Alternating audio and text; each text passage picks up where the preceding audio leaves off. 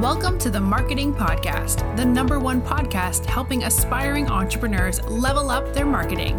Here's your host, Augustine. Let the class begin.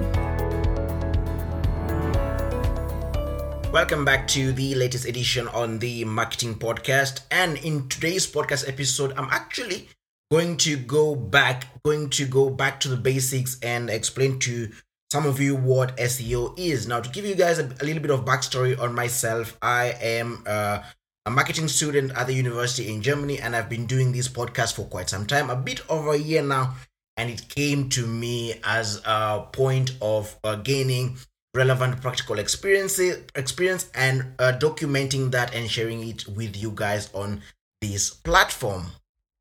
And when I started out, I was really much confused on what to focus on because I've specialized in digital marketing. I've done all of the search engine optimization, copywriting, and all of that, but I didn't necessarily know what to specialize on. And I didn't feel like I had any skill coming off from university. And that's one of the reasons that I got myself indulged into digital marketing now. One of the things that I focused on, one of the advice that I actually got from Eric Sue from Single Grain was to focus on one thing. And what I did was I started focusing on search engine optimization, become really good at it, and then move on to other forms of digital marketing. So with SEO, I've become really quite good when it comes to it, and I've really gained a lot of experience, if I will say so, running my own websites and helping also other people who have also similar websites to rank a bit higher when it comes to SEO, giving them an understanding on what that is. And in today's episode now, I'm going to give you now or make SEO much simpler for anyone who's listening and doesn't really understand what SEO is and how it works. SEO simply means search engine optimization, and it's a process whereby anyone or a marketer or similarly anyone tries to rank their website on a search engine, and search engines include things like Google, Bing, Yandex, and also YouTube is also ranks as a search engine. Now, when it comes to search engines, Google being the most dominant one, YouTube comes off second, and YouTube and you can relate to that. A lot of searches that are done when it comes to people looking for answers to probable problems that they have. They most of them first of all go to Google, and if they can find that, they head on to YouTube to watch probably videos of someone explaining it. And maybe find even this podcast where now I'm explaining what search engine optimization is. So when I'm doing this episode, I will be optimizing it to rank for SEO explained or SEO made simple, or what is SEO, so that anyone who's searching for it might be able to find it. And for that reason, I'm able to rank for those certain keywords. So after giving you guys an explanation on what SEO is, or search engine optimization is, now, there are two kinds of SEO, and that is on-page SEO and off-page SEO. On-page SEO is what happens on your website, what you do on your website to help it rank higher on search engine. And off-page SEO is pretty much what happens away from your website, and it's one of the things that you can't really be in control over. You can try to be in control over, but it's kind of hard when comparing it to on-page SEO, meaning that with on-page SEO, you simply are able to tweak and change a few things and influence the performance of your website. But with off-page SEO, you need to find the right off-page SEO strategy and also have a bit of influence when it comes to your website.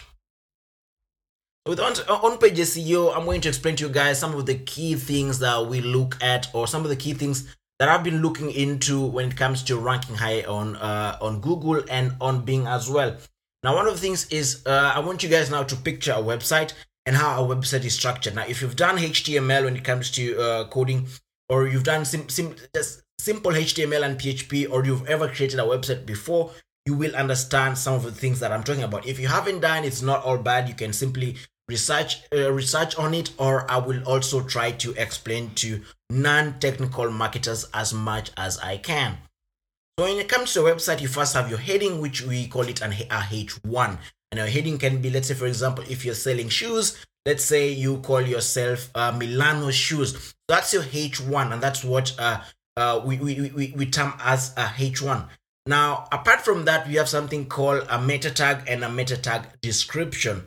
Now, what a meta tag is some of the keywords that you are ranking for. Let's say back to the same example. Milano shoes is your H1. Maybe your website is called milanoshoes.com, or I don't know if it's a real website that exists, but hopefully not.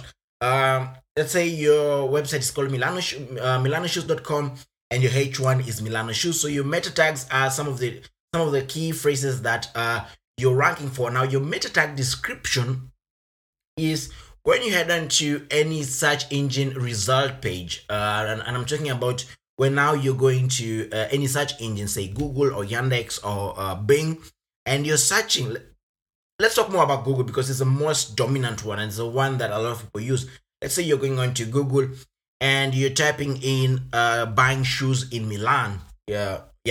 So you've given that query to Google, and Google now runs through a library of its files looking for the most relevant websites that are ranking higher, that Google thinks that they're worth your while or they're useful to you. And you get a list of 11, I think it's around 11 websites on the first page of Google. Now, each website comes with its own meta tag, and that is what is written on top. Let's say if your website is ranking on page 1, we're talking about milanoshoes.com.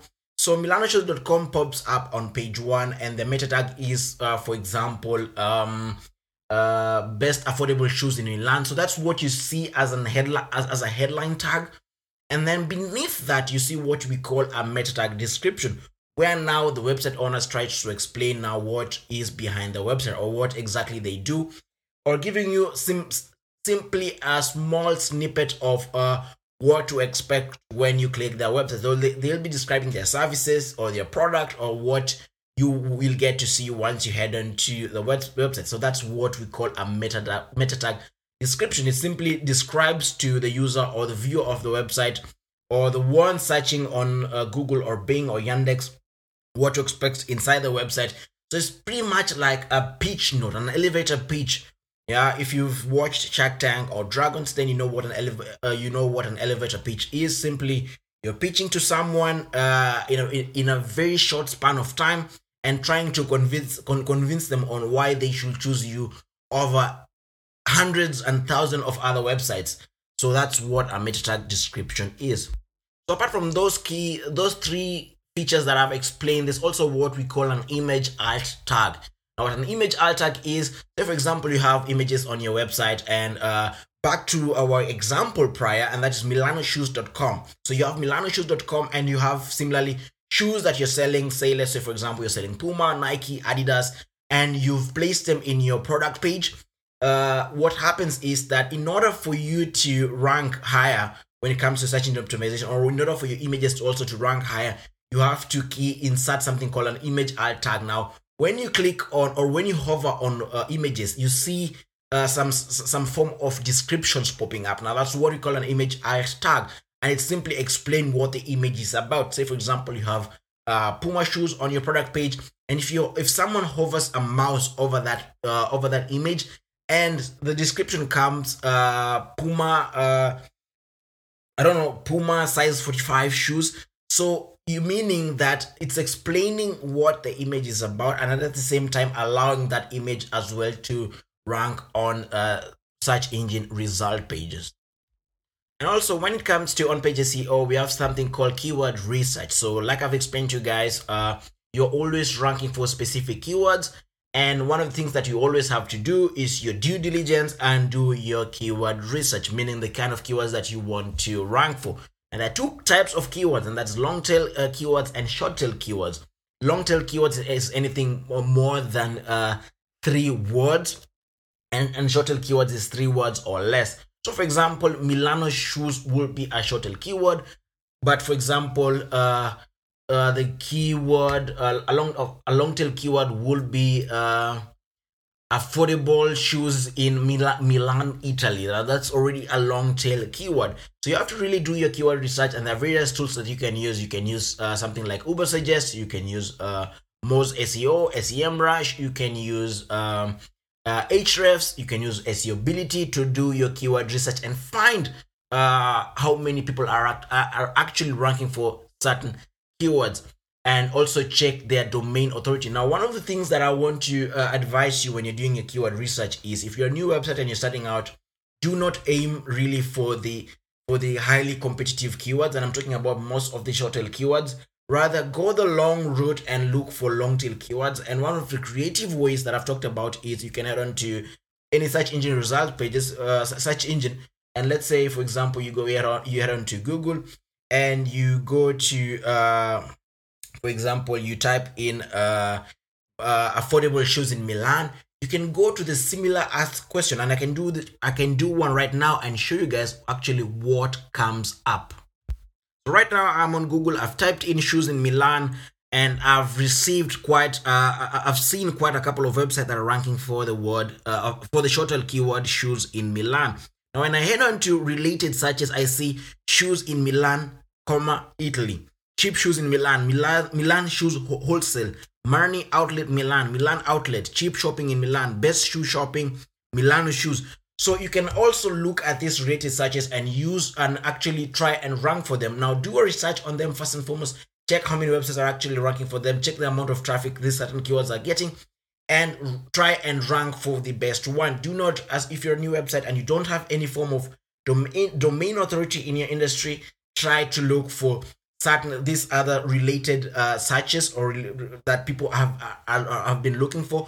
Most of them tend to be long tail SEO keyword, but you have a better chance of actually ranking high for them. And because if you, I want you to get into the mind of the user of a website. Let's say, for example, someone wants to search for something but doesn't doesn't know how to phrase that what they want to search for. Happens quite a lot of time that we head into search engine and then we type a very long sentence that because we don't know exactly what we're looking for. And these specific long tail keywords tend to help a lot of websites rank higher if you rank for them. Because let's say, for example, someone is looking for back to our previous example, they're looking for the website Milano shoesinmilan.com, yeah, but maybe they don't know the website, or maybe they've forgotten the website. So they'll head on to Google search engine, or maybe Bing or Yandex, wherever, and type in shoes or Adidas shoes in Milan, Italy. And let's say, for example, shoesinmilan.com was running a promo, and this specific person is looking actually for this promo. So they type in, let's say, shoes in Milan, Italy promo. Yeah. So if they type in that, and if you're ranking for that, now this is an example. It's not the perfect example, but I want you guys to really understand what is behind that. Now, if they type in that specific long tail SEO keyword that probably not a lot of people are ranking for, and you're ranking for that, then you have a higher chance of actually ranking higher, ranking on page 1 when it comes to that certain keyword, and actually gain more organic traffic and rank a bit higher. So that's it when it comes to using short tail and long tail SEO keywords. Moving on swiftly with on-page SEO. Now, the other thing that I want you guys to focus on is what Google updated us on when it comes to the algorithm. Some of the core vitals that they check, and that comes from your website speed. So you have to make sure your website is running really quickly. Now, if you're hosting your website on WordPress, try and avoid installing too many plugins that might end up slowing your website. And you can always check your website speed. You can use Google Search Console to check your website speed, and you can use also other tools. Like I've said, most of the SEO tools that I've mentioned offer a speed test. Ubersuggest does that. SEObility does that. Most SEO, SEMrush. So you can check your website speed, and you want your website, if you're on the desktop version, to be to load anything between 1 to maximum of 5 seconds. If you are on the mobile version, which a lot of people tend to use, more than 60% people do a lot of their queries on the mobile version. So you want that to be 1 to 3 seconds. Now you have to check on what's actually slowing down your website. And if you want to check actually the landing pages that are actually slowing down your website or are taking much more time to load, you can actually fetch the specific URL or the specific permalink of specific landing pages on your website and do a speed test on them and find out which one tends to slow down your website. It could be that you have a lot of JavaScript on your website, or maybe you have a lot of images or videos on your website that might be slowing down your website. So it's one thing to look at when it comes to your page speed. The other thing also when it comes to one of the core web vitals is interactivity. Now, the first input delay when your website is loading and images are loading, how long does it take for images to load on your website? Now, 100 milliseconds is good according to Google. 300 milliseconds and more tends to be poor. And when Google sees that, now it assumes that the user doesn't have a good experience heading onto your website, and you tend to rank lower. So it's one of the things that you want to look at, and you can go back to one of the prior episodes where I explain this further and listen to that to get a bit more better understanding on what I mean when it comes to core vitals and the Google algorithm update that is set to take place in the year 2021. So that's it for the first part when it comes to SEO Unpacked, helping you guys have a better understanding on SEO, making it as simple as possible. If you like this format, you can reach out and look into whether I'll be doing this longer form formats where I go deep down, or I dive deep into SEO topics or other digital marketing topics, explaining to you guys and giving you guys a better perspective and a better understanding on that. Now, this is the first part. Next time I'll come back. I'll explain further what off-page SEO is and how to do that, going deep down into that. But until next time, see you guys on the other side with this week's digital marketing news.